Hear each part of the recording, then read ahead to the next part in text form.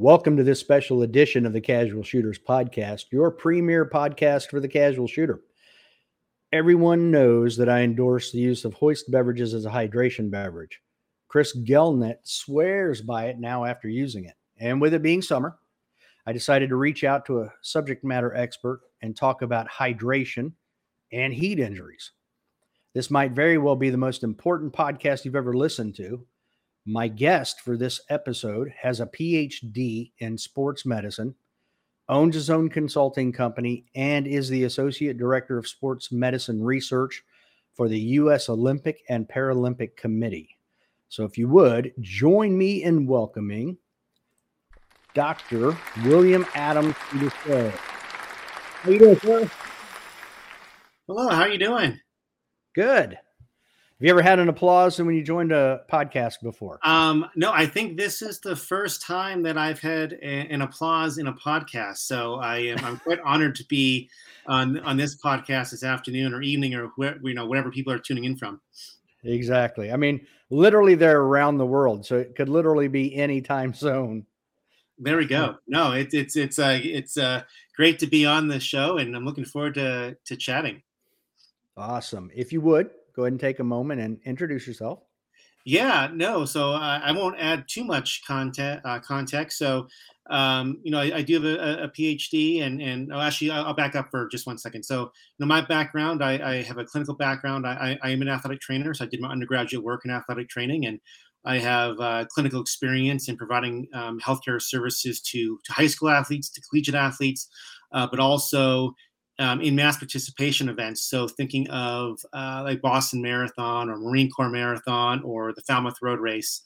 So those very large events, there's tens of thousands of athletes participating. From a research perspective and background, my training is in exercise physiology and specifically in and around thermal and hydration physiology. So really, breaking that down a little bit further is most of my work has been in and around the prevention and care of heat-related illness, but also how we can optimize human health and performance from a hydration perspective. So yeah, that's really a real brief overview of kind of the work I've done and where I'm coming from. Holy cow, that's pretty impressive. That's all I'm going to say. Now, had I known that I was going to have you on before, or the timing anyway, I could have just waited to start my physical therapy on my torn meniscus till I had you on, since you're an athletic trainer. I mean, yeah. I mean, I could have done my best, but too bad the timing didn't work out better.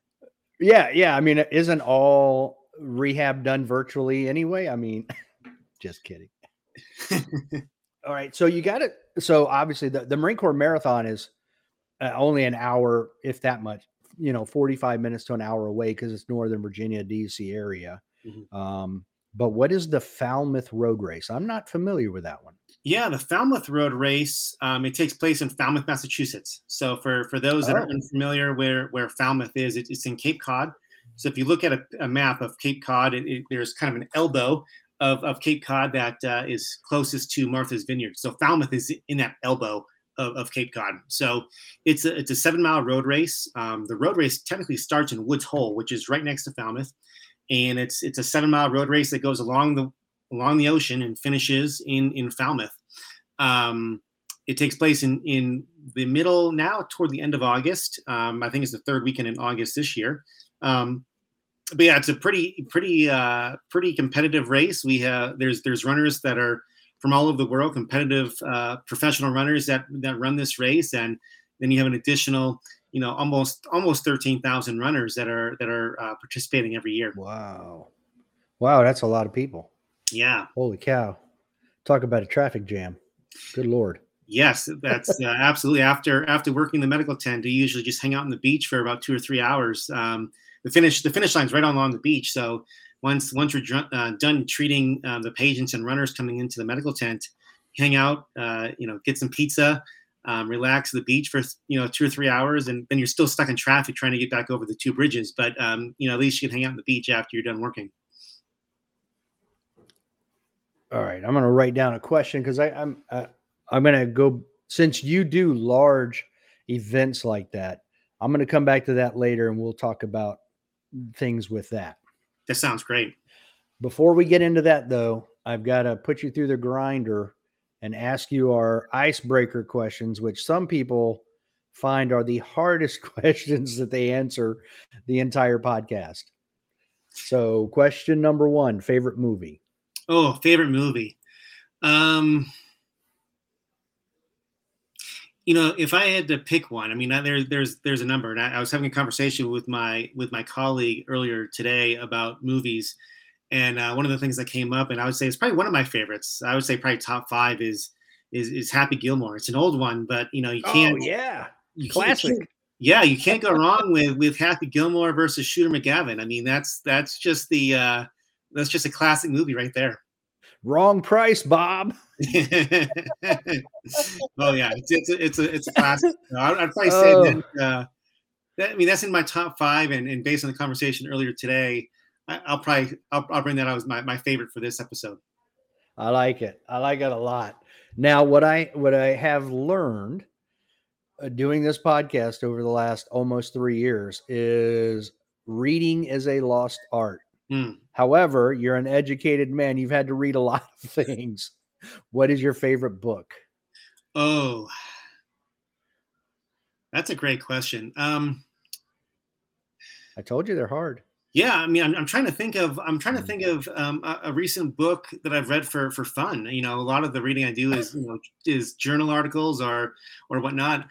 I would say, actually, I think one of the relatively recent books that I've read that's really stuck out to me and I've used to really adapt a lot of my everyday kind of workflow is a book called Deep Work. And I believe the author is Cal Newton. And if I'm wrong, and if Cal is listening to this, I'm sorry for messing that up. But no, I think that book is, I really enjoyed reading that book. And the whole context of that book is how can we be more effective in our work. And he introduces this concept of deep work and trying to remove distractions from our everyday work life that may not be needed and are distracting us from really completing our tasks in an efficient and timely manner. So I think that's probably one of my more recent favorites, just because of the takeaways that I brought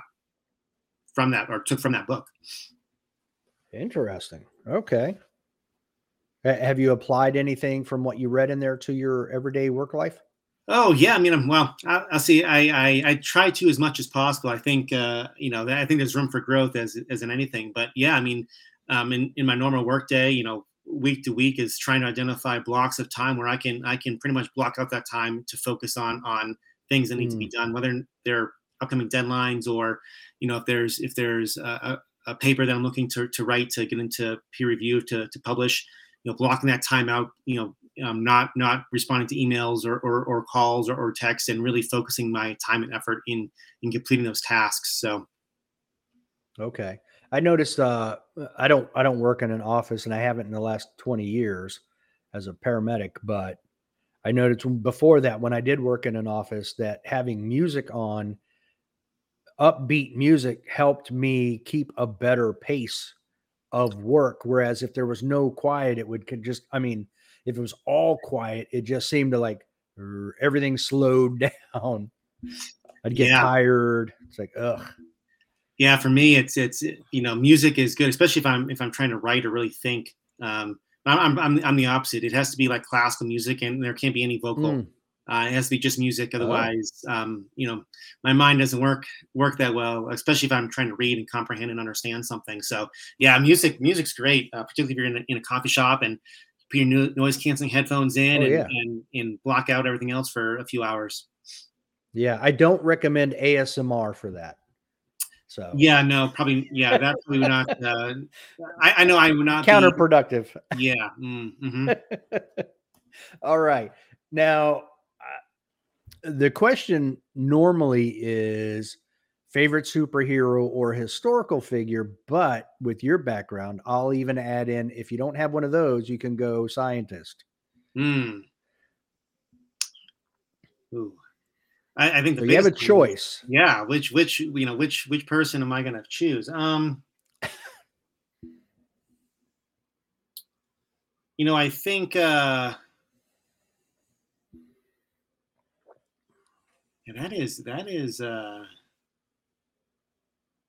that's a good one. I think let's go with like the superhero route, and from a superhero perspective, um, I'm a Marvel guy, right? So between DC and Marvel, I'm going to stick with my Marvel side of things, and going through the whole Avengers series, and really kind of seeing the evolution of that whole timeline. I'll say one of my favorites is Iron Man, right? He comes across kind of crass, and yeah, I mean, he comes across as kind of egotistical, but I think the thing for me is really he always has the you know and really toward the end of the series, right? He really sees the good in people, and really takes his skill set, in this case, his thinking, his ability to think and solve problems, and make a really good decision. So, I think thinking of that entire series, and seeing how the character kind of evolves, and toward the end, particularly in really understanding the value and the importance of really just people in general. Yeah, and I love his sarcasm too. At least the character in the movie, Oh yeah, absolutely. outstanding. Yeah. Yeah, Hmm. they picked the right guy to play that part because he does it fantastic. Yeah, and maybe maybe it's the character, right? Maybe it's the individual playing the character, and just that combination there that makes him such a compelling character in the movie series. Yeah, absolutely. All right. So, of all of your time thus far, from the time you started college until now, all of the studies you've been a part of, which study surprised you the most with the results that you got?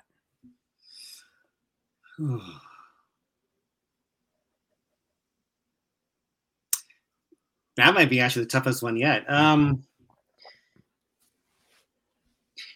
think one of the ones that really stands out to me, and, it, and not necessarily, and I wouldn't say necessarily that the results surprised me. It's I think the importance of the results, and I think what can be done, and then the take home from the results. So, in my current role, we had just published a study in the British Journal of Sports Medicine, and what we did was we went back to our existing data set and looking at the mental health screening tool that we utilize for our Team USA athletes, and it's a toolkit that the International Olympic Committee developed in 2020 and rolled out, and we have implemented that into our sports medicine program and use it as a screening tool for our athletes ahead of the Olympic and Paralympic Games. So thinking of the athletes that were competing in Tokyo and Beijing for the Olympic and Paralympic Games, they completed this toolkit.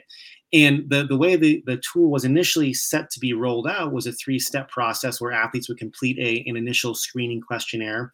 And if there was a positive screen, or if the score in that questionnaire exceeded the set threshold in that validated questionnaire, the athletes would then be requested to complete the next step 2, which is 6 additional validated questionnaires.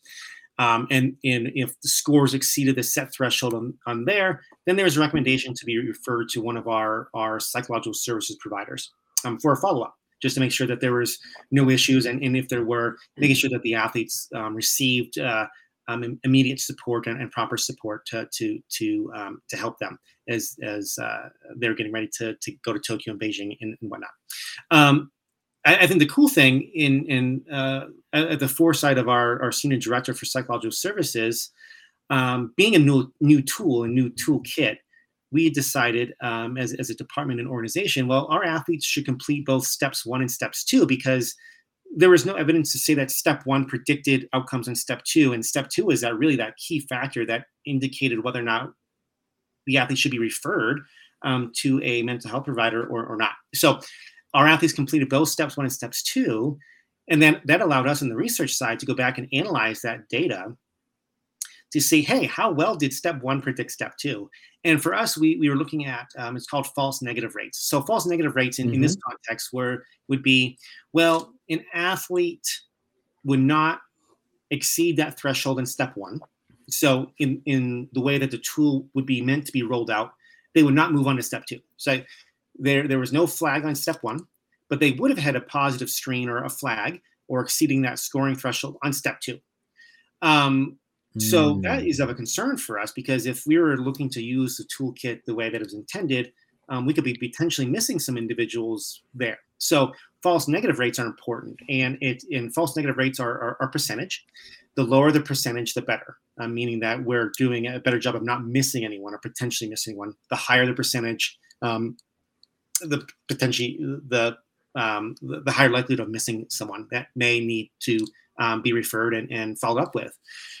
So we found false negative rates between almost 5% and 66%.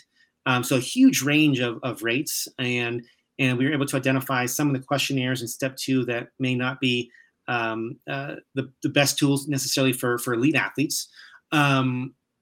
But more importantly, I think the big take home for us and really what we put into the paper was, well, hey, knowing that the range of false negative rates and knowing how serious some of these things are within the questionnaires as far as what they're getting at, we made the recommendation, athletes should complete steps one and step two regardless. And then that should be really factored into that decision in the referral process.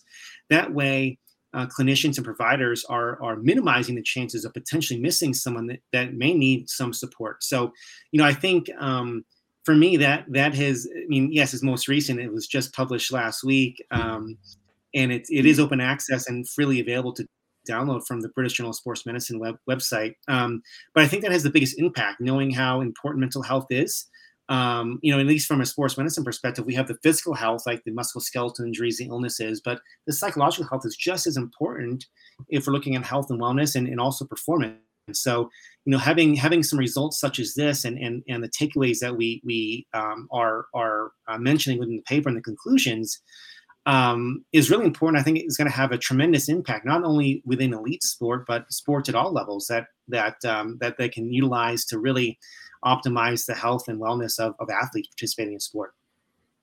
Okay. I actually did see and started reading through that, but so since you brought it up, I'm going to ask, so they created this thing in 2020, but was there an event that triggered the need for this? And what are they trying to prevent? Is this a performance screening, or is this and I mean mental health performing, or are we talking mental health as we know it from a medical standpoint where, we're talking depression, anxiety, whatever? Yeah, I would say the latter, looking at the clinical events that can occur and mitigating that. And really the toolkit was really born out of a consensus statement that the IOC published in and around this topic, knowing that mental health has been a concern, and in very with some of the athletes around the world using their voice and vocalizing the concerns and struggles that they've had. I think it's really brought this topic front and center, and big organizations such as the IOC are like, hey, we should go back and develop some recommendations and best practices to one, screen things and making sure that that teams and organizations are well positioned to care for individuals that may have some of these concerns. So, I think it's an ongoing thing. I don't necessarily think it was a single event that really led to this development. It was a byproduct of the consensus statement that was developed. As far as, hey, we have this consensus statement. Here's some recommendations that sport programs can then utilize to build an effective mental health or psychological services program. But we're also going to produce a toolkit to assist you. It's like, here's a good screening tool that can be used in addition. So I think they were kind of the SMAT, the screening tool was born out of the consensus statement. Okay. Now, is there any plan to give them so is there a baseline though? Like when they first come to Colorado Springs, Do they get that so you have a baseline and then later you give it to them again down the road and be able to measure the differences?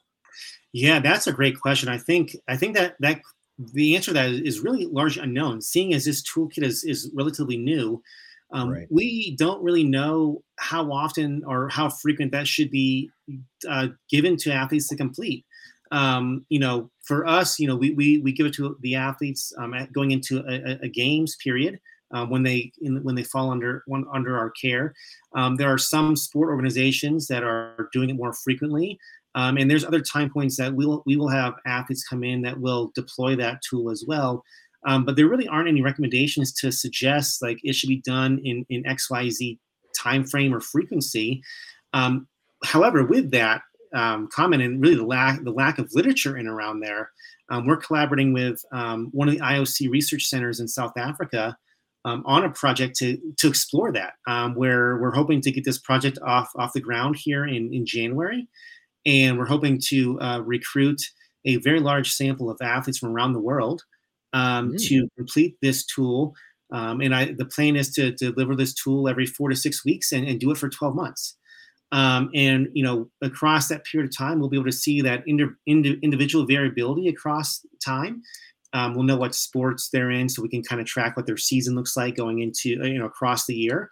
And from that data, we're hoping to get some reliability metrics of the tool to see how reliable it is with repeated measures, but also to start to see some of the variability and start to sparse out, when would it be best to have this tool delivered and deployed to athletes to make sure that we are doing a good job of having an informed timeline for this episodic screening.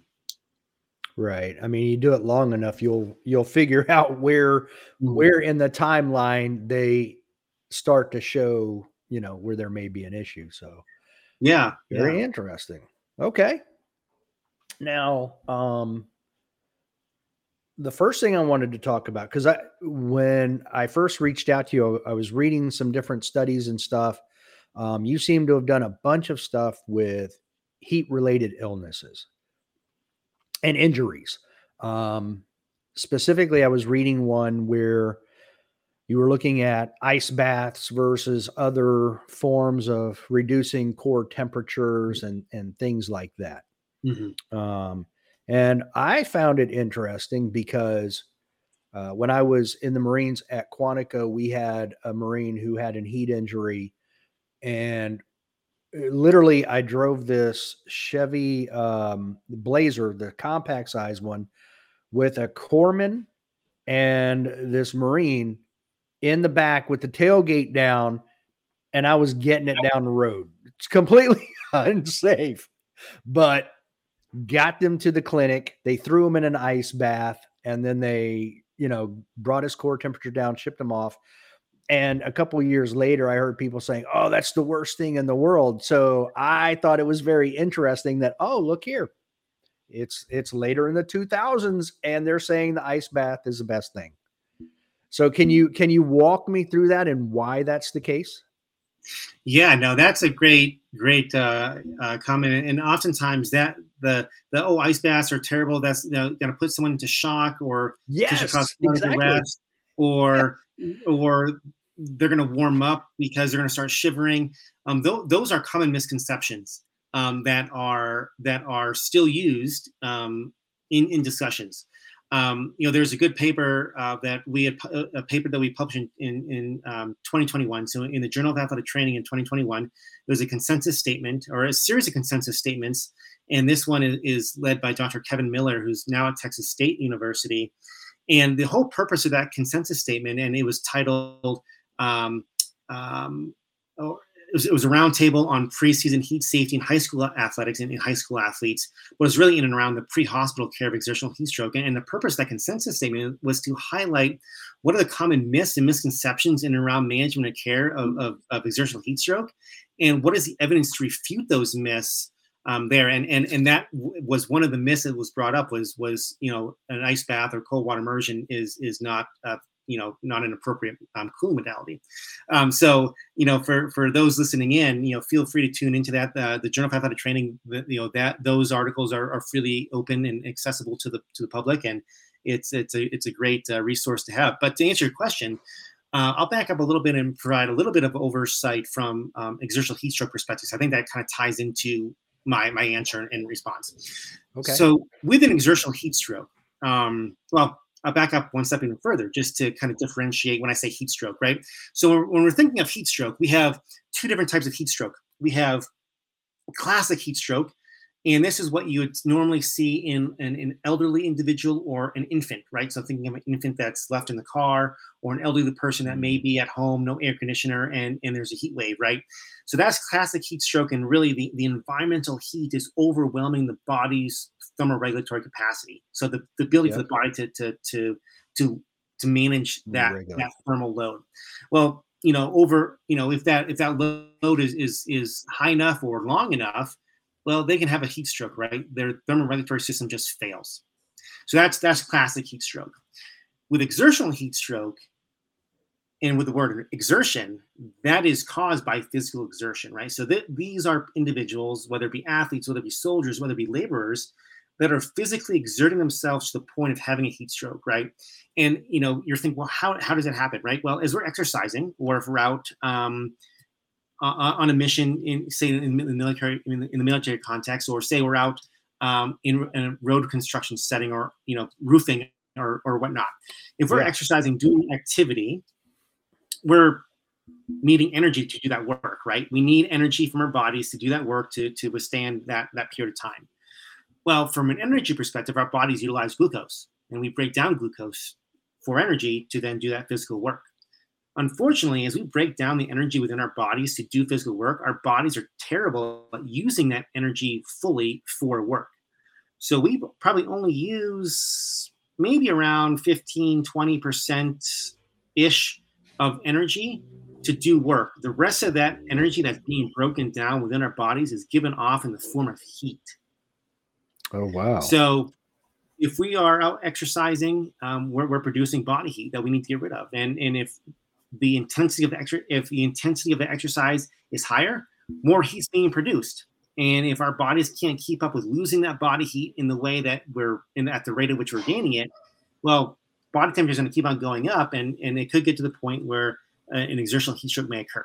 So all that to say, if we're thinking of an exertional heat stroke perspective, since it's physical exertion related, we need to cool the body temperature. We need to cool the body down, and we need to cool it down quickly.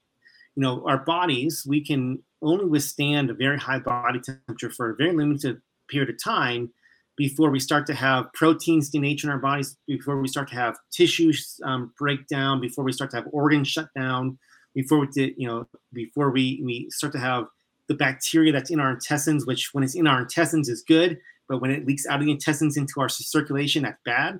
So, to help minimize those risks, we need to cool the body down as fast as possible.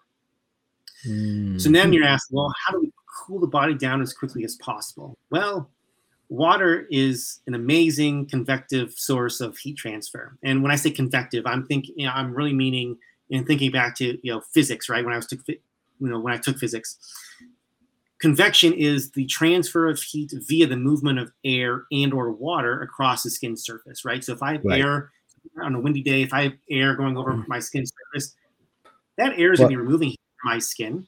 And that's why fans feel so good. Exactly. And same with water. However, the benefit of water is it's about 26 times greater.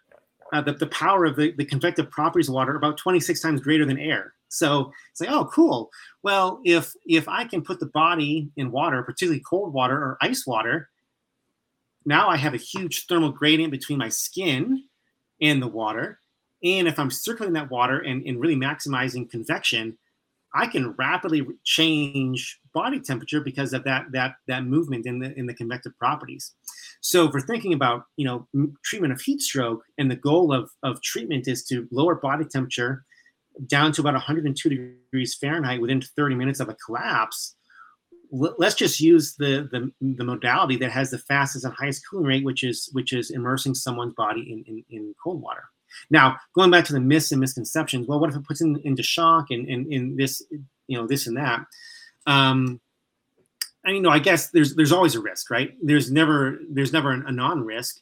I know in my professional career, I've treated over 70 patients with exertional heat stroke. My friends and colleagues, if we combine all of the exertional heat stroke patients that we have treated in our collective careers, we're probably nearing almost 1,000 patients. And there's also really good literature in scientific and medical journals that are highlighting big case series, whether it be in road races such as the Falmouth Road Race, and we can kind of get back to that if you have a follow-up question, or like the military. And if we're immersing people into a tub of ice water to cool their body down rapidly, not only are we saving their life from exertional heat stroke, to my knowledge, there's no known adverse events from putting someone into a tub. And if we cool them down quickly enough, to our knowledge, based on the literature, there's no long-term complications. Where if we delay cooling, or if we use a suboptimal cooling modality that delays how quickly we reduce body temperature, that's when we start to see people that may have long-term complications, or I guess more morbidly, this is when we see people dying from exertional heat stroke, is because their bodies are overwhelmed with that injury. So yeah, that's that. And I guess going back to the risk component, right? One of the things, what if they have a cardiac arrest and they're in an ice tub and you can't put an AED on them? Well, take them out of the tub, dry off their chest, put the AED on, shock them if it's a shockable rhythm, do CPR. Once their heart rhythm is restored and they no longer have a cardiac arrest, they still have a heat stroke, so put them back into the tub, right? So it's really kind of thinking logically through that process of, okay, well, I'm going to treat this emergency, this medical emergency. If another medical emergency occurs during the same time that's more emergent, I'm going to treat that first, and then deal with the condition at hand. So, I think there's ways around that if it were to happen, and it's really more about the preparedness and making sure that, okay, well, we don't know that there's no record of this occurring. However, you can never rule it out completely, so we should be prepared. So if I'm going to have a cold tub to treat a heat stroke patient in a medical tent in a road race, I should probably have some AEDs around as well, just in case. So yeah, I think that's my really long-winded answer to your question. But yeah. Yeah, but it was thorough, so I'm okay with that. But I'm with you on the side of being a first responder. I've shocked more rhythms into asystole than anything else. So it's very rare have I literally shocked a shockable rhythm where they didn't have a pulse and immediately they got sinus rhythm and, oh, they're back. I mean, that works great in the movies, but not in real life. So, and I mean, correct me if I'm wrong, they're already in shock. So you're stopping that shock process, because that's what heat stroke is. It's everything you were describing were symptoms of shock, the intestines becoming porous and everything leaking out. So yes. All right. So that is obviously the absolute worst case scenario. Somebody they get hot and they end up in heat stroke, which is a life-threatening situation. So I was also looking at some other ones that are more recent, and there's two of them on my screen right now. So I want to move from heat into hydration, because obviously that's a big component of that. And the two I'm looking at are the utility of thirst as a measure of hydration. And because there's also some old wives' tales with that. But that may actually be a little true. And racial and sex differences in 24-hour urinary hydration markers, which I thought was very intriguing, actually. But thirst as a measure. It was always told to me that once you're thirsty, if you become thirsty, you're behind in your hydration, which is not inaccurate. But what I thought was interesting in the findings was you can drink water and basically satiate your thirst and still be inadequately hydrated. So what would be so for someone who doesn't have access to a lab and they can do a urinary analysis every 24 hours, what's a better indicator that they're hydrated? Yeah, no, that's a great question, and that was a fun study. And maybe I should have brought that up in when the question you asked before, because I really enjoyed doing that study in of itself. I think from a recommendation perspective, and I do not want to discount thirst. I think thirst is a great perception that we as humans have that can really kind of help guide us. And to be honest, if our dehydration is severe enough and our thirst sensation is that high, fortunately, that sensation overpowers, or that perception overpowers everything else in our body. So we will do nothing until we quench that thirst, right? So we are going to seek out water to quench that thirst as a protective mechanism. So, I think thirst is a really great perception or sensation that we have to at least I'll use the word alarm us. Hey, I'm thirsty. I should probably find some water, right? And knowing that the more we're dehydrated, the stronger that sensation, and the more likely we're going to find that water quickly. I think from a daily recommendation perspective, I think there's kind of two frames of thought, or two approaches to this. One, we need to be worried about day-to-day hydration, right? And then as a subset of that, we need to be worried about hydration in and around physical activity. And let's just say a sport practice, say football practice, right?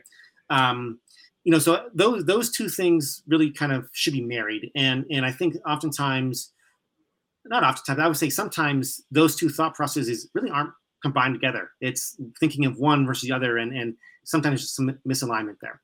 So I think from a recommendation perspective, I think, we need to make sure that we are consuming an adequate amount of fluid throughout the day, right? And that could be driven by thirst, right? If I'm in my desk and say I don't have a water bottle in front of me, and I'm like, oh wow, I'm thirsty. Well, I should probably get up and go get something to drink, because I'm probably behind in my fluid for the day.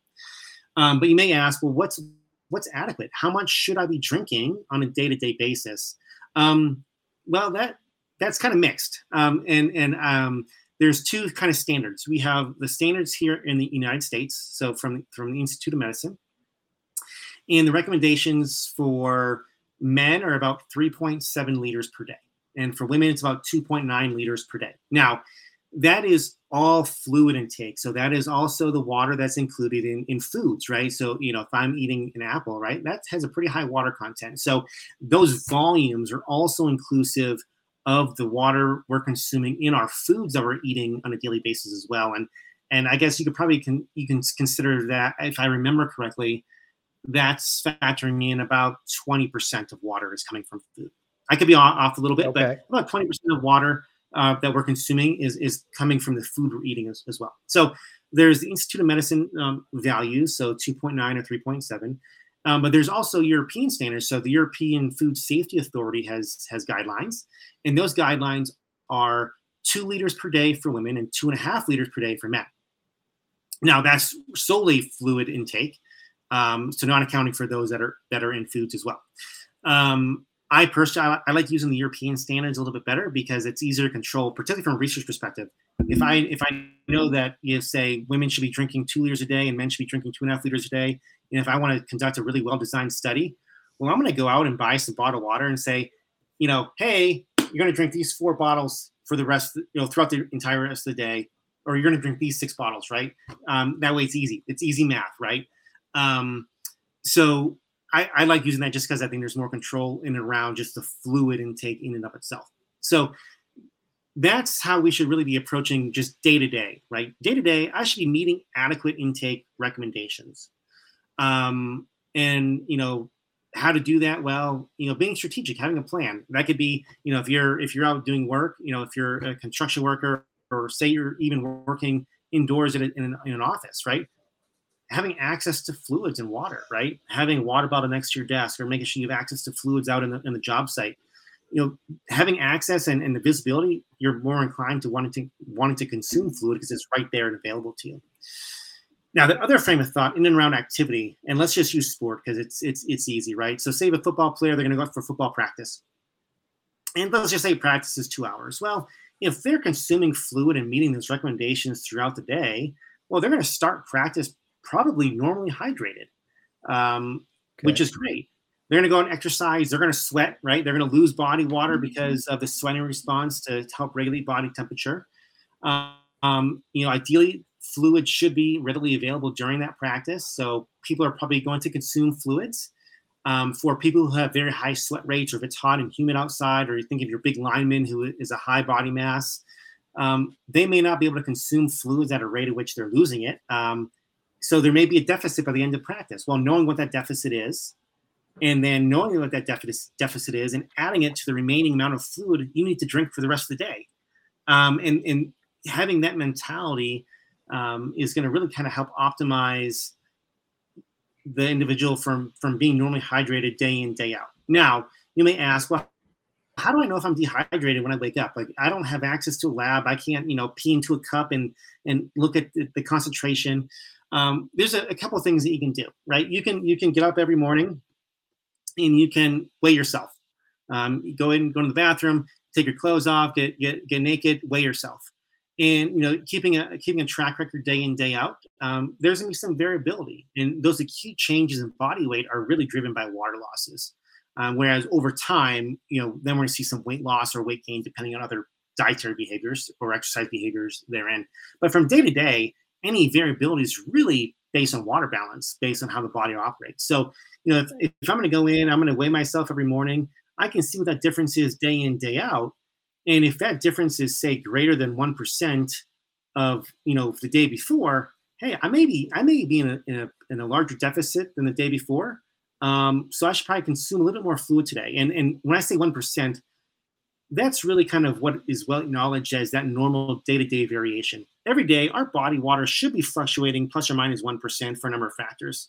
When it exceeds that 1% threshold, that's when we're starting to be like, okay, I'm probably veering way outside of that threshold more than others. So, a first morning body weight can be good. A first morning thirst, right? If I'm gonna wake up and I'm thirsty after, sleeping for 6, 7, 8, 9 hours, I probably did not do a good enough job the day before of being hydrated. And that sleep period is a good time to kind of fast yourself from water. And waking up thirsty, I may need to consume more fluid today. And a third marker that can be used is that first morning urine void. So I'm going to get up, I'm going to go to the bathroom, I'm going to weigh myself, I'm going to urinate. I can look at the color of that urine, and the darker the color of that urine, the more concentrated it is, meaning the body is wanting to retain more water in our body. So those three metrics are pretty good tools to use. And in 2003, there was a paper published by Dr. Sam Chevrant and Dr. Mike Saka that introduced this diagram and this model of taking each of those metrics and creating a Venn diagram where, okay, if my thirst is high, there may be a chance I may be dehydrated or I may need to consume more fluid. But if my body weight is outside 1% and I'm thirsty, okay, there may be a greater likelihood I may be dehydrated. But if all those three are formed together where, okay, I have dark colored urine, I'm thirsty, and my body weight is outside 1% of normal, it's pretty likely I'm dehydrated and I need to address that. So those are some simple things that people can do quite easily. Most people have a scale. I mean, some may not, but most people do. Right. You can easily wake up and say, hey, am I thirsty today or am I not? And I can look at my urine. So those are some good ways to do that. And actually, myself and some colleagues are working on a paper right now where we looked at those three markers across about, I think, almost 350 days worth within people. I think almost 80 people. It's been a little bit of time since I've seen the paper as we're revising and everything.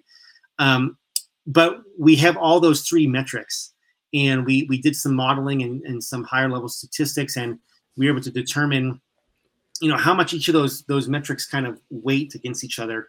I won't spoil it now, but we found some interesting findings, and in that those variables, they're not equally weighted. So we can use those three metrics, and using more than a single one or more, 3 versus 2.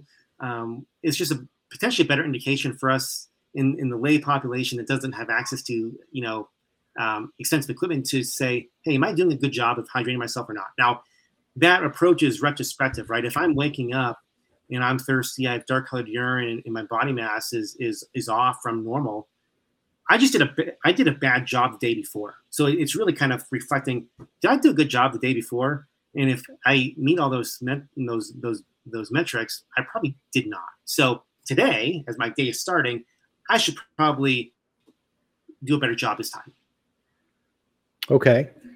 Now, would you guys ever recommend for people who have to do multiple day events, would you ever recommend litmus paper to give them a better idea of where they are in the hydration scale? Oh, that's a good question. To be honest, I'm not sure. I've never really used that technique to look at that. So yeah, I'm really not sure. I really can't offer any advice that Okay. for the folks listening, because I don't have any real background in that. Okay, that's fair. And the reason I asked that is, like when I sent you the information earlier, there's one woman that I was talking to where she was competing at a match and also assisting. So she performed one day, but then she stayed the next 2 days to help out. And the whole weekend was hot. Summertime, so it was hot. It was muggy. Like right now, today it was 96 degrees here with humidity. Tomorrow it's supposed to be 98, feel like 105 with the humidity. But like in her case, she had an incident at a match or where she was assisting and lightheaded, dizzy, the whole, classic signs of, okay, you need to sit down, you need to hydrate, you need to do this. And her and I were talking. So I recommended some things, but because she then started to feel it another time after that. So I'm like, all right, you're starting to show signs of, being prone to these things. And I don't know if it's, just her hydration situation or electrolyte imbalances or exactly you get dehydrated, then you have electrolyte issues too. But for those people, I'm always curious of things outside the box, like for her, not for everybody, the normal people, I don't see a need for it, but for those specialized individuals, I could see, well, maybe I wonder if obviously I know nothing to back it up, but I'm like, I wonder if litmus paper would help her know where she is in the morning to give her a better idea of how much she needs to consume during the day if she didn't do enough yesterday to keep from dropping to that level. And for those people that are prone, is there any type of guidance as, well, you're not on those days, you're not going to be the 2-liter woman, you need to be the 3-liter woman? Is there any type of guidance like that? Yeah, no, that's a great question. And I think going back to my example before, kind of outlining recommendations, I think that's where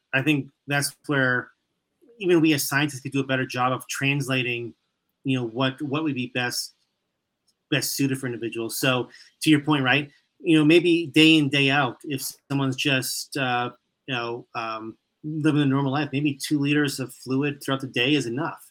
But say now they're going in and assisting with a tournament or competing in a tournament, and now there's extra stress in the body, right? The activity and heat stress, if it's hot out, the body's going to lose more water because of sweat.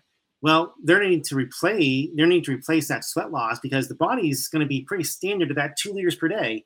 But if I incorporate an additional stress, whether it be exercise, heat, or both, there's an added stress and an added response, right? So we need to account for the additional response. So you're exactly right, right? So say someone is normally 2 liters a day and they're normally hydrated. They wake up, they're not thirsty. Their body weight stays consistent day in, day out. They have light-colored urine, but then they're going to go on and say compete in a tournament and say they're going to be outside for 8 hours. Well, hopefully they're able to consume fluids throughout the day. It may not be enough, particularly if they're not, meeting up with their sweat losses. Well, that added stress is going to need to be accounted for. So instead of 2 liters, hey, I may need to consume an extra liter because I'm already in a deficit after my long day outside in a hot environment. So yeah, it does take a little bit of time to really kind of fine tune what each person needs. And I think that's the other tricky, complex part is each person's different. Like my sweat rate, I'm a pretty heavy sweater. So if I'm gonna go outside and exercise for an hour or more or whatnot, I know I'm gonna be pretty dehydrated. I'm gonna come home. I'm gonna have the sweat marks on my face. I'm gonna be pretty. The white T-shirt, even though it's black. Yeah, exactly. Yeah, exactly. So I know that I need to make sure I am strategic throughout the rest of that day to have additional fluids because it was evident how much I lost, right? So, but each person's way different, and it's really understanding what each person's needs are, and that may be some trial and error. That may take some time to really refine and know how much fluid do I need, and everything. All right, so let's also then, now that we've talked about fluid in general, let's talk electrolytes. Have you done much with studying of those electrolytes in fluid loss and heat injury? Yeah, not so much in the context of fluid loss and heat injury. I did a study. When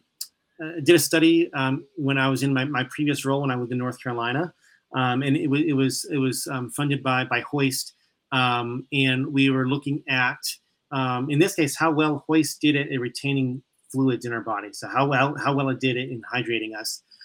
So we had people come into the lab on 2 different occasions where one and it was randomized. So they came in one time and they had one experimental condition, which was either Hoist or distilled water. And then they came in another time and they had the opposite experimental trial. So they did both. They came in, we gave them a set amount of fluid that they needed to consume over the course of 30 minutes. So we gave them 1 liter of fluid. And then for the next 4 hours, we tracked their urine output. And the reason we did that was, if we track urine output, we know how much body water, we know how much water or fluids they consume because we gave them a liter. And if we track urine output, we know how much water is leaving their body because their kidneys are filtering it out. Right. And if we see differences there, then we know that one beverage may be better than the other. In that particular study, we found that Hoist did a better job of hydrating someone than just plain distilled water. And it was statistically significant, which makes sense, right? With Hoist, it has electrolytes, it has other nutrients in there. And we know based on physiology that if I'm consuming fluids or foods that have macronutrients, so calories and carbohydrates or protein or fat, that density is going to help absorb that fluid in our intestines better than just plain distilled water. And distilled water, there's nothing in there. And it doesn't really taste all that good at all because there's nothing in there. Yeah. So, obviously in that case, yeah, it was more hydrating. And I think our overall conclusion was, Hoist was 110% better hydrating than just plain distilled water, right? So 10% better in retaining fluid in our body. Now, there's been other research that's been done in quite a bit looking at different types of beverages. Dr. Ron Mon and Dr. Susan Charest, who they are researchers in the UK, they have published a series of studies looking at various types of beverages, whether it be your oral rehydration solutions, such as like a Pedialyte, for example, that meet the WHO standards, or like a sports drink, or like milk or coffee or alcohol or like apple juice. They looked at all these different beverages and they developed this beverage hydration index, meaning, hey, if my retention capacity is above this threshold, then this beverage may be more hydrating than others. And what it came out at the end of the study was, yeah, those that are more energy dense, they're going to be better hydrating because that density, as it's going through the stomach and the intestines, is going to help the absorption of water into the body. So from a fluid perspective, that is good there. And obviously, when I say macronutrients, I'm also referring to also the electrolytes, the sodium, the chloride, and all that stuff too. Okay. Why distilled water? Just because there was nothing in it? Yeah. We wanted to really compare, what's a fluid that has nothing in it that we can really control for. So distilled water was great because we know there's nothing, there's no minerals in there, there's nothing. So we can really tease out the true effect of this other beverage, and in this case was Hoist there. So that's what was done, and it was really mimicking what the previous researchers had done with that controlled trial with distilled water. So from a replicability perspective and a replication perspective, and being consistent with previous literature, that was one way that we can have control over those results from a methodologic perspective. So did any of the participants call you guys mad scientists for giving them distilled water? I don't think so. I mean, if they did, they did so when I was not in the lab and my students were in the lab. So, I'd have been like, "Oh my God, what are you giving me? It's terrible." But to my knowledge, I don't think so. But I could be wrong. I'll have to talk to my students after and debrief with them. Right. After they graduate, they're like, yep, I sure was. They weren't going to admit it at the time. Mm-hmm. Oh, man.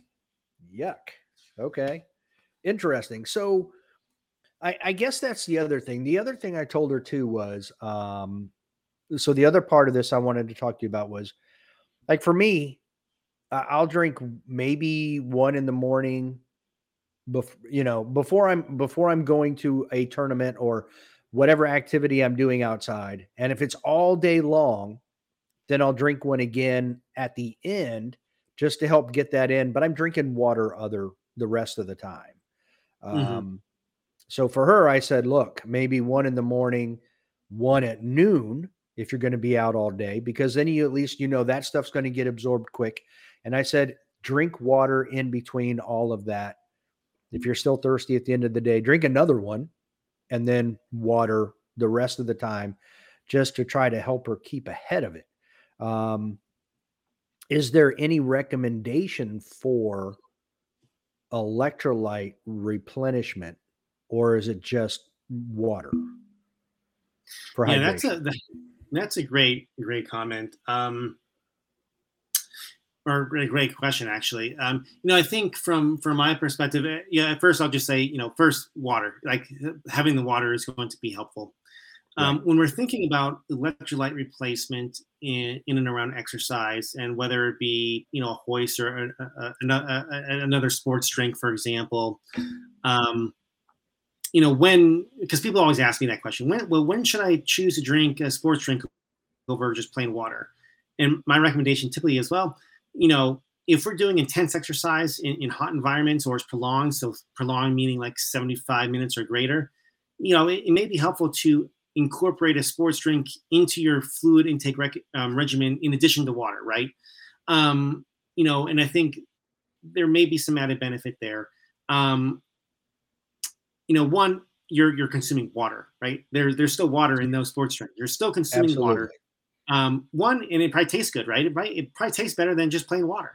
So I may be more apt to wanting to consume more fluid, which is also good because I'm consuming more water. Right. From an electrolyte perspective, I have not myself studied this, but based on the literature, I'm not sure how much of an effect in electrolytes in a sports drink really have in fluid replacement during exercise. And the reason I say that is if we're looking at like a normal sports drink, it's about the concentration of the electrolytes in there is probably 6 to 8%. So very small concentration of electrolytes in that beverage based on the volume. But if we're comparing that electrolyte content to the electrolytes in our blood and our plasma, that's going to be much greater. So if we're consuming that and it's going to get into our intestines, our bodies are going to, and based on fluid shifts, it's going to be based on osmotic gradients. Right. So having those big differences may not drive any additional fluid per se. Now, there is some evidence to say that just the greater concentration of that sports drink, because it has other macronutrients in there, that creates an environment in the intestines that's going to help promote absorptions, right? So we know that there's going to be increased absorption. Now, is it just electrolytes, or is it also because there's carbohydrates and sugars in there? Well, it's probably because there's carbohydrates and sugars in there as well that's driving that, because it's making that much more concentrated and changing that gradient. So I think from a pure electrolyte perspective, I'm not sure how much of a factor that may play into there, but the other nutrients that are in that beverage may assist in the absorption of that fluid into the intestine. But I think from an exercise perspective, I think the other benefit of sports drinks is the fact that it has sugars in there, right? So if I'm outside and I'm exercising and I'm utilizing energy, well, I should probably replace some of the energy. Otherwise, I'm just gonna I'm gonna bonk at the end of the day or the end of that match or game or whatever. So that sports drink is going to provide a quick source of sugars and energy that can help replace some of that's being lost. So that's another benefit there. But I think day in, day out, I think water is your number one go-to. The downfall of those sports drinks is because it has sugar in there, and we know that added sugar into our daily diets has the potential to increase the risk for other comorbidities that have lifelong implications. So my first go-to whenever I give recommendations to people is just water, right? Water is going to be, your go-to source. If you're outside all day, if it's intense exercise, if it's hot outside, yeah, feel free to consume some sports drink or another beverage and add that to your food and your strategy because it is going to assist. I wouldn't necessarily drink solely that because your stomach may not like you at the end of the day if you're drinking a high sugar beverage all day. Oh Um, yeah, yeah. Incorporating that in there might be very helpful. Well, and some of the newer hydration beverages have much lower sugar content than Mm, like the old school original Gatorade, which was mhm, almost like soda level sugar content. mhm, So they're a lot better. I like that. But I've always been of the mind that take your high school football player, okay? He's having heat cramps, he's on the verge of heat exhaustion, okay? Or maybe he's reached it. I've always been a proponent of, as a paramedic, I don't just want to start an IV and give him normal saline. I'd rather give him lactated ringers because he has sweat out other things, not just water or mm. fluid. There's sodium in there because you see the sodium all over the shirt and everything else. I feel like, there is that point where you can create a bigger problem if there is an electrolyte imbalance and you just add more water to the issue. So that's where, so the sodium chloride helps, but I still feel like the added ingredients, those macronutrients you're talking about, benefit those people at that level. Maybe not the normal person, but for them at that point to help prevent them from getting to that, bringing their temperature down, getting them properly hydrated with everything that they need, prevents them from going to that final step, which is where we're trying to keep them out of. Mm, mhm. Has there been any, so as far as then there isn't any real study as to the type of electrolyte at this point of sweat we need to consider these replacements or Yeah, that's a great question. Off the top of my head, I am not aware of anything, at least that I've read it, that has really explored that. And I think that's a great, topic and thought because, given how individual our fluid needs are and our responses, our the body regulatory processes that our bodies undergo, some of those approaches do need to be individualized and to what extent, right? So I think that's an excellent right. question. But yeah, I mean, off the top of my head, I can't think of anyone that's really fully explored that. Now, that's not to say that no one has in the past, and I'm just not remembering that. But yeah, I mean, that Right. is a great thought as far as how do we optimize the potential to replace not only the fluid losses but electrolyte losses, particularly those electrolyte losses are quite high. I think one of the things, at least here in the United States, and for many people that live or consume a westernized diet, I think in part that's beneficial because I think it's pretty well known that we overconsume sodium anyway. So I think that Yeah. here those that are consuming a westernized diet, I think there's a little bit less of a risk, but those who may have different dietary behaviors for whichever reason, and that sodium intake may not be that high at all. That I think that kind of goes back to your point. Like there's a lot of individual Yeah. influence and factors that may Yeah. need to drive specific interventions and strategies to effectively manage that. Now, I wanted to the other thing I found interesting when I was reading the racial and sex differences in hydration was that it seems like everybody is inadequately hydrated, Hmm. like on a daily basis. When I read the numbers, I was like, well, I was telling my wife about it. I'm like, wow, the numbers are crazy. Like let's see, where was it? 60% of men and 40% of women don't drink enough water. Hmm. Wow. That Hmm. is staggering, actually. And it looks like, but at the same time, from what I gathered, it looks like in general, men were inadequately hydrated 50% of the time and women almost 61%. Or do I have those numbers backwards? No, I believe that's right. But I mean, Okay. they were close enough, but yeah, it was in the 50-60% range that they were Yeah. inadequately hydrated from what I remember. So clearly, we're not doing the 2 and 2.5 liters. Yeah, no. Nobody is. There's a few of them out there that are, but I don't know that I've met one. Maybe my wife. She drinks a lot of water. Holy cow. And it's funny because after I read that study, I drank 4 glasses of water. I was like, oh my God, I am so far behind now. And you guys did that over a week, correct? So yes.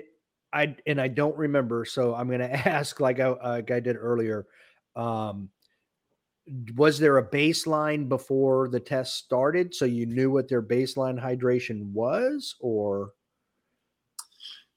No, so this is a great question. So the purpose of this was part of a couple of larger studies that we had conducted, and looking at hydration status as one of the outcome measures that we were looking at.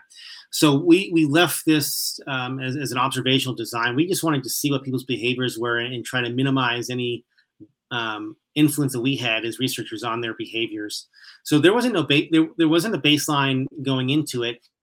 If anything, over the course of the week and whatnot, we got a good baseline because we knew what their hydration status was across a full week. So, at the end of the day, we have a good baseline because now we have a week's worth of data on these individuals. Okay. Now going back to large athletic events like Marine Corps Marathon, Boston Marathon, those things are big. Like people travel around the world to run in those two, and the New York Marathon. There are certain ones that are the pinnacles of the marathons. Why people do it, I don't know. I ran 12 miles one time, and I did it in 72 minutes flat. I swear I would never run that far again ever in my life. I left it was a Sunday. I was in Okinawa. So I'm like, I'm going for a run. I took this Navy corpsman with me. I got so bored. I'm like, man, I got to finish this run. So I took off. Guy told me he's never running with me again, ever. But so when you work these large events like that, what's the number one injury you see the most? Wow. Yeah. I'm going to say it depends. If we're looking at, if we're looking at Falmouth Road Race, I'm going to say the medical condition that we treat the most is heat stroke. One, because it's in the middle of August. Yeah. One, because it's in the middle of August, right? And it could be warm or hot and humid in Cape Cod. And with a 7-mile road race, it's short enough for people to be able to run at a higher intensity for that long period of time. But it's also long enough to be able to drive body temperature up high. Right. So when you have that thing there, you can have a much increased risk of heat stroke. So thinking of those races, or say the big 10K road race in DC in the fall, but Beach Beacon road race in Maine is another 10K race. So thinking of that 10K, that 6-mile-and-a-half marathon distance, so 13 miles, that's that distance where, my intensity can be higher because it's not that long of a race versus a marathon where I need to pace myself more, right? So that's where we're more likely to see these heat stroke events. So at Falmouth, for example, we're going to see more likely than not heat strokes. And I've volunteered as part of the medical staff there probably since 2011. Obviously, during COVID there was no in-person race, so they're a couple of years off there. But that's where most of the heat stroke patients I've treated in my career have been, at that particular road race.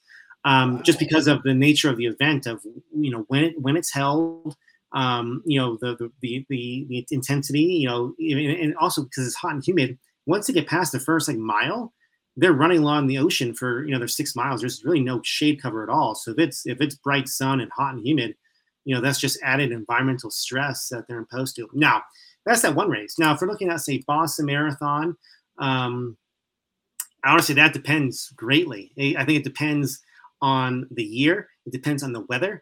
It depends on a whole host of factors where, if it's say cold and thunderstorming all day, where, there's a couple of races, a couple of years I've volunteered, it was downpour and raining for most of the day, if not all day. There's a lot of people that came in and they're very, very cold. Or they came in and they just have blisters, or or they were cramping, or I think in those marathon races that are much longer, you see a whole host of different potential problems. Some are definitely more emergent, right? We do have heat strokes at marathon races. Boston has had heat stroke events that they'll treat, in the medical tents. But they'll also have, people with hyponatremia. So hyponatremia being they're consuming a ton of fluid and their sodium concentration is just very low. So we have those potential emerging conditions. But then there's other things, whether, they could have fallen and scraped up their hands or their elbows or their knees, or they could, So I think marathon races, you see a greater variability of people coming to the medical tent with complaints than some of these shorter races where we know going into a Falmouth road race, for example, we know that we're going to be treating 15 to 20 heat strokes today because that's been the trend based on the weather and based on the history. The race has been going on for 50 years and they're really well prepared.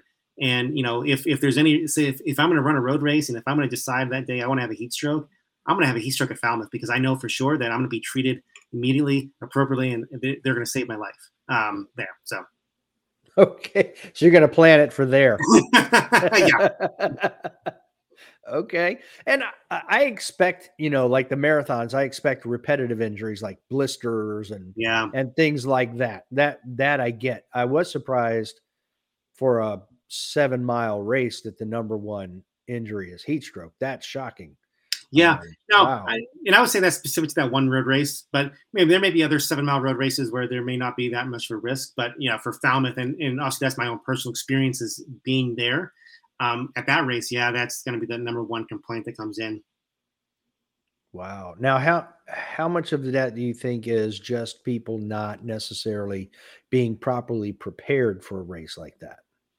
Oh, that is a great question. I'm not sure. I mean, I'm not sure if I can actually answer that. I think it's a whole host of different things, right? Someone could be out late night, they could be out late the night before partying because that's really truly the last weekend in Cape Cod before school starts up again. So that's their week of vacation. They're going to go and party and then they're going to go run this race. That could be an issue. They could be sick in the week beforehand, or they could, maybe they had an injury from running and they were shut down, not being able to train as effectively. So their fitness may be low, their heat acclimatization status may be low. They could maybe they weren't hydrated, or maybe they didn't sleep well the night before because they were sleeping in an Airbnb or a hotel or something like that.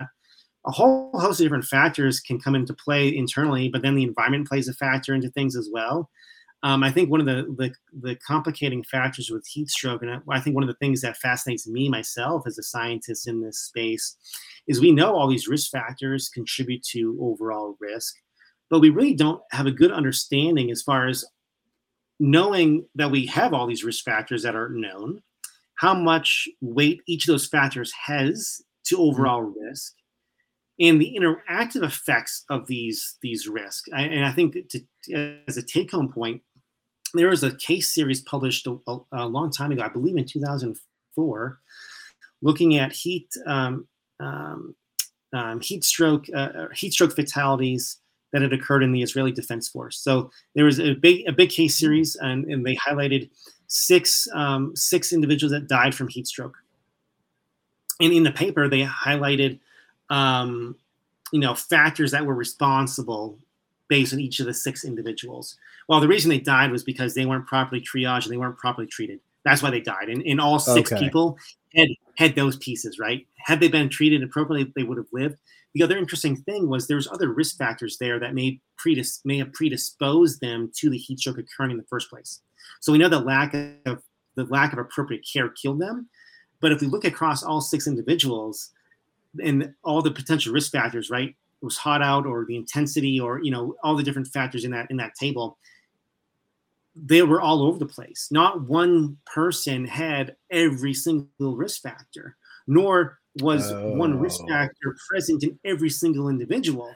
So now you have this perfect storm of, okay, well, maybe one person may have been dehydrated and sleep deprived, and they went out for a training bout and they would have been fine. However, the person next to them had the same risk factors.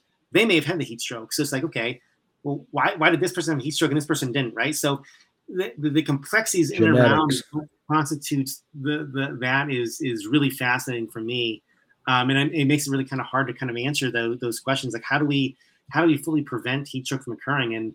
And I'm of the thought, like, we can't prevent the incident from occurring 100%. We can do things to mitigate risk, but we can't prevent it 100%. What we can do is prevent death, right? And that's where is there risk, and making sure that we're prepared, whether it be the proper medical personnel that are there and having the proper supplies there to make sure that we can recognize, assess, diagnose, but then also treat at the same time. And we can't prevent it, but if we're prepared and we see it, observe it, and diagnose and treat it, we know that we can keep them alive. So that's kind of an interesting part to think about. Yeah, and I mean, if you can't come up with a formula to prevent it from happening, then the only thing you can do is go to the end and prevent them from dying. So yeah. Now I'm optimistic. I think that at some point, I think that we'll be able to develop a pretty good algorithm. But right now, based on the literature we have, no, not at all. And I think people are working toward that. And actually, I'm working on an editorial with a friend and colleague of mine to talk about that topic. Hey, here's all these risk factors. How do we approach this? Because ideally, it'd be great to prevent this 100%. We know we can't now, based on the literature. So what factors maybe we aren't thinking about, right? So her and I are working on this right now, and we're hoping to get this submitted and hopefully published. But it's really more of a call to action, like, hey, here are some other factors that aren't included that maybe are contributing factors and may explain some of these things that we aren't accounting for, and really moving things forward and developing a more robust model. Just kind of getting other people to think about it? Yeah. Okay. I did my usual, broke my rule. You were talking and I had a question and I was like, I'll remember, and I don't remember. It's horrible when I do that. I hate that because it was a good question. and it was just carrying the topic on because there was something curious about it. But now I don't. For the life of me, I cannot remember. Oh, that's terrible. Well, I'm hopeful that it'll come back to you at some point. Yeah, I'm hoping.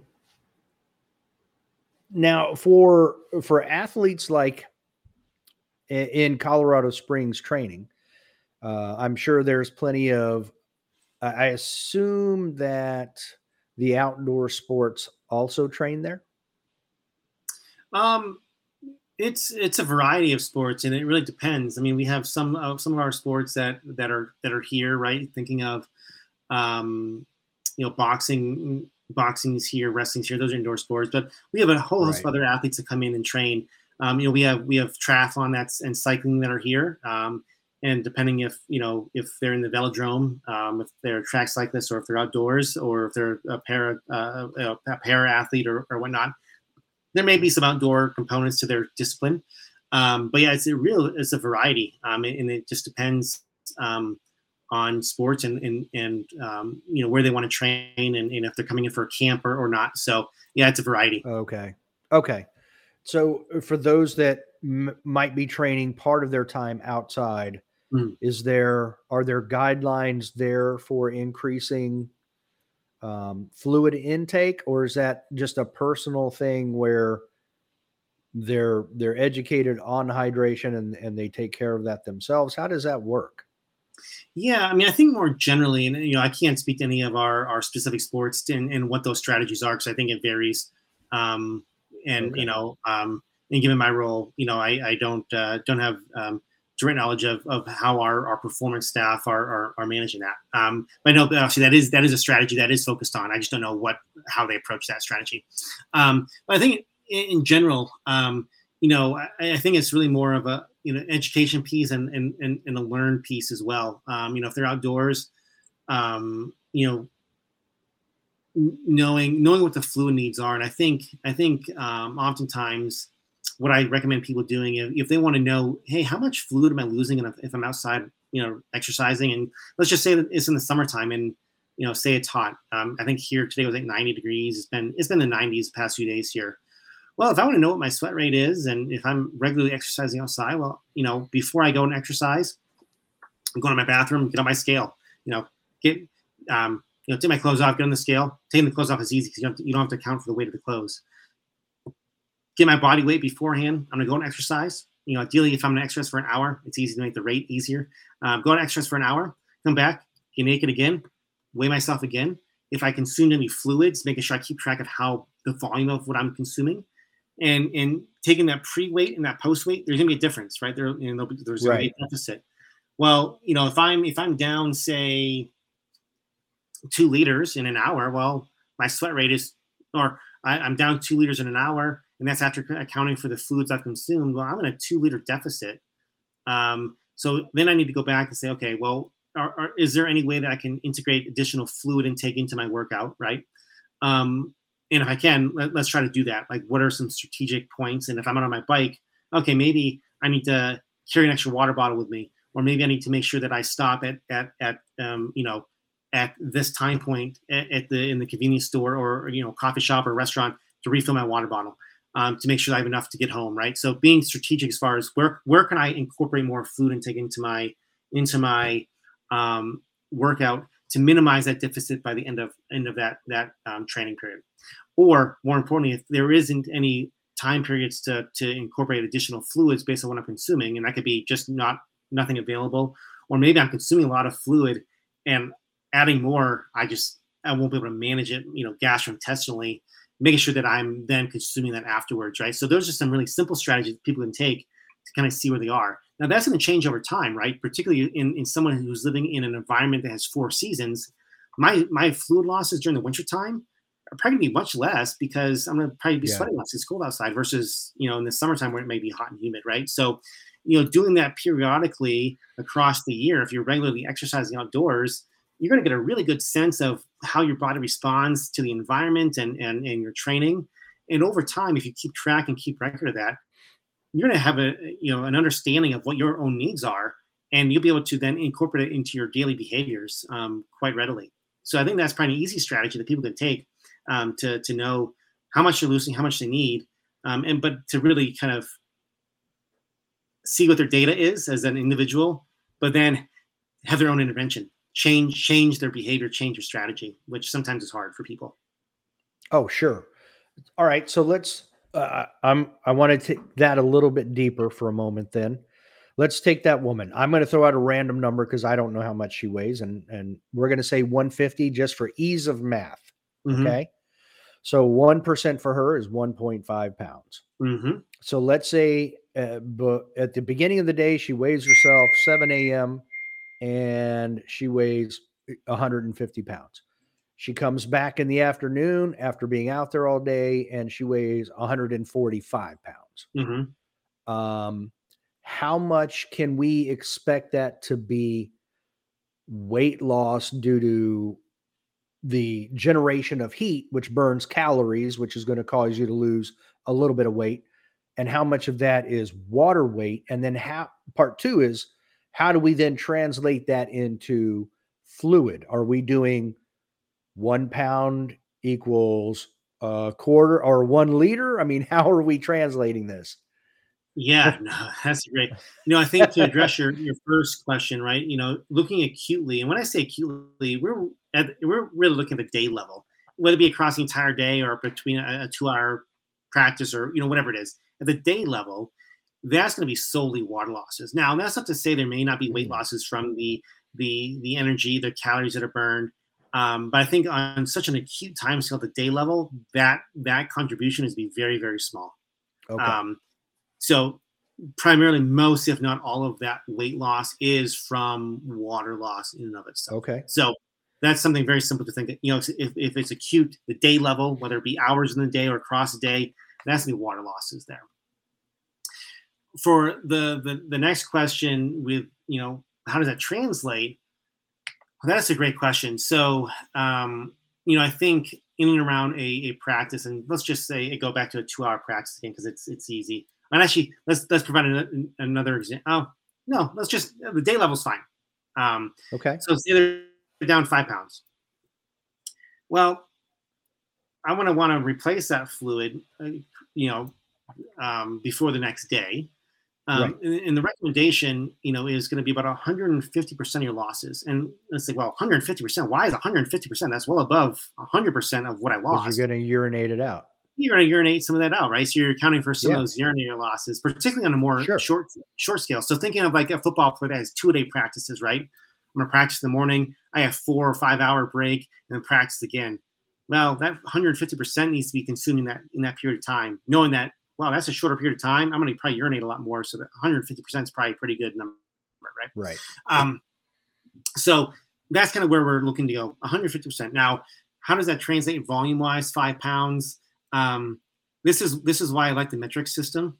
And I don't like using pounds and stuff here in the United States because the metric system is way, way simpler, right? So let's just say 5 pounds, 5 pounds. That's why the Europeans use it, because it's simpler. Yeah. So let's just say, just for the sake of the conversation, and I know it's not going to be the correct calculation. Let's just say 5 pounds. Let's just say 5 pounds is 2.5 kilograms. It's not. It's gonna be less than that. But let's just say it's 2.5 kilograms. It's easy. Well, 1 kilogram equals 1 liter. So if I'm down 2.5 kilograms because of water loss, well, hey, I should be consuming, 2.5 liters gets me back to baseline. But if it's more acute time scale, I should be consuming 150% of that. So that's probably about 3.5-ish liters or so, whatever 150% is of 2.5. So I should be consuming that much fluid before the next day, before the next event. So yeah, I like using the metric system because it makes more sense. It makes the math way easier because then if you're using pounds, well, I'm going to use pounds. I should use ounces. And then it gets all, I myself get confused, but, thinking of ounces, if we want to go that, right. 1 liter is about 32 ounces. So if I'm down, 2.5 kilograms or 5 pounds, that's probably going to be about 75, 80-ish ounces. So then add some more to that. So you're probably looking at 100, 120 ounces, right? So you can do some quick math there, but 3/4 of a gallon. So, there you go. Yeah. So yes, I like using the metric system when it comes to that because it makes the math easier. Okay, that's fair enough. I like to give the Europeans a hard time, so I gotta, I gotta, say that's why they use it because it's simple. But I mean, I figured there had to be a translation there somewhere, somehow, some way, so you can determine that. So that I actually like that because being a paramedic, but also a firefighter, I don't like the firefighting aspect of my job, not because of the fire and everything. It's because the gear, I already don't like heat. Heat and we literally hate each other. Have you ever heard, or dumb question, never mind. Have you ever experienced prickly heat? I don't think I've ever. You get that quizzical look. I'm going to say no. Yeah, I don't think I've experienced it. I mean, I know what it is. I don't think I've experienced it. I'm not trying to reflect back in my life. I'm like, no, I don't think I've experienced it, but I'm aware of what it is. Yes. Yeah, I have in a jungle environment, and I was the only guy in my entire platoon that experienced it. And they're like, "What's wrong with you?" I'm like, I got a million needles in my back right now. I was like, I had no idea what it was. Someone had to tell me what I was experiencing, but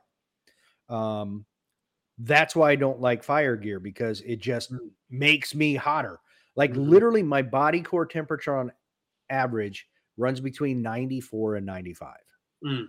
Like I when I injured my knee, they kept like, this nurse is like trying to take my temperature and she's putting it in my ear and across my forehead, down the back of my neck. I'm like, let me guess, it's low. And she goes, yeah, it's not reading right. I'm like, what'd you get? She said 94. I'm like, yeah, that's right. She goes, what? I'm like, that's normal. That's why I hate the summer. That's why I hate firefighting equipment, because my body core temperature is low. So as soon as the temperature gets above 70, I'm already starting to sweat because I'm like, I need it colder. So I go to cold weather training. I'm the guy sleeping out in the snow with the tents, and everybody else is like, this sucks. And I'm like, this is the greatest thing ever. But my point here is that firefighting gear elevates your body temperature, and they have correlated long-term health problems with that in firefighters because their core temperature gets up. But I like this weight thing because that might be something we can also incorporate in our stations. Weigh yourself every morning before you start shift and every night before you go to bed. Weigh yourself and make sure you're hydrating properly. That's something easy we can do. It's very, very simple. Yes, very simple. And you're right. I mean, it could be easily implemented into a firehouse. Heck, thinking of like a high school football team that has maybe 100 players.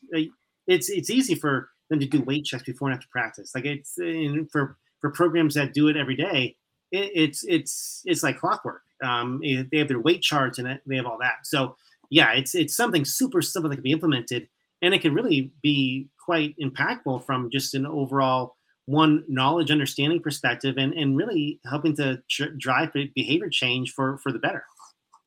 Yeah, absolutely. Well, I really like that. That is very simple. So, and look, most what is medicine is weight based and it's in kilos. So it's an easy thing. We can all just weigh ourselves, convert it to kilos, do it again in the evening. All right, you're down 14 liters, Riddle. Go drink. So it'll be something easy. And it might help us, identify people that are chronically dehydrated and maybe be able to help them so, their health will be better long term as well. Well, I never did remember that question. Unfortunately, I think it was just another subset of what we were talking about, but to expand on something, I just can't remember what it was. But was there anything that we did talk about that you feel that we didn't clarify well enough, or we need to go back and? Yeah, I don't think so. I mean, I think the thing that we're just chatting about, like what are easy strategies that anyone can use, and I'm hoping that the people listening in can take some of that away, right? Yeah, body weight before activity, or before the end of the day, or waking up and thinking about, hey, how thirsty I am and what colors my urine.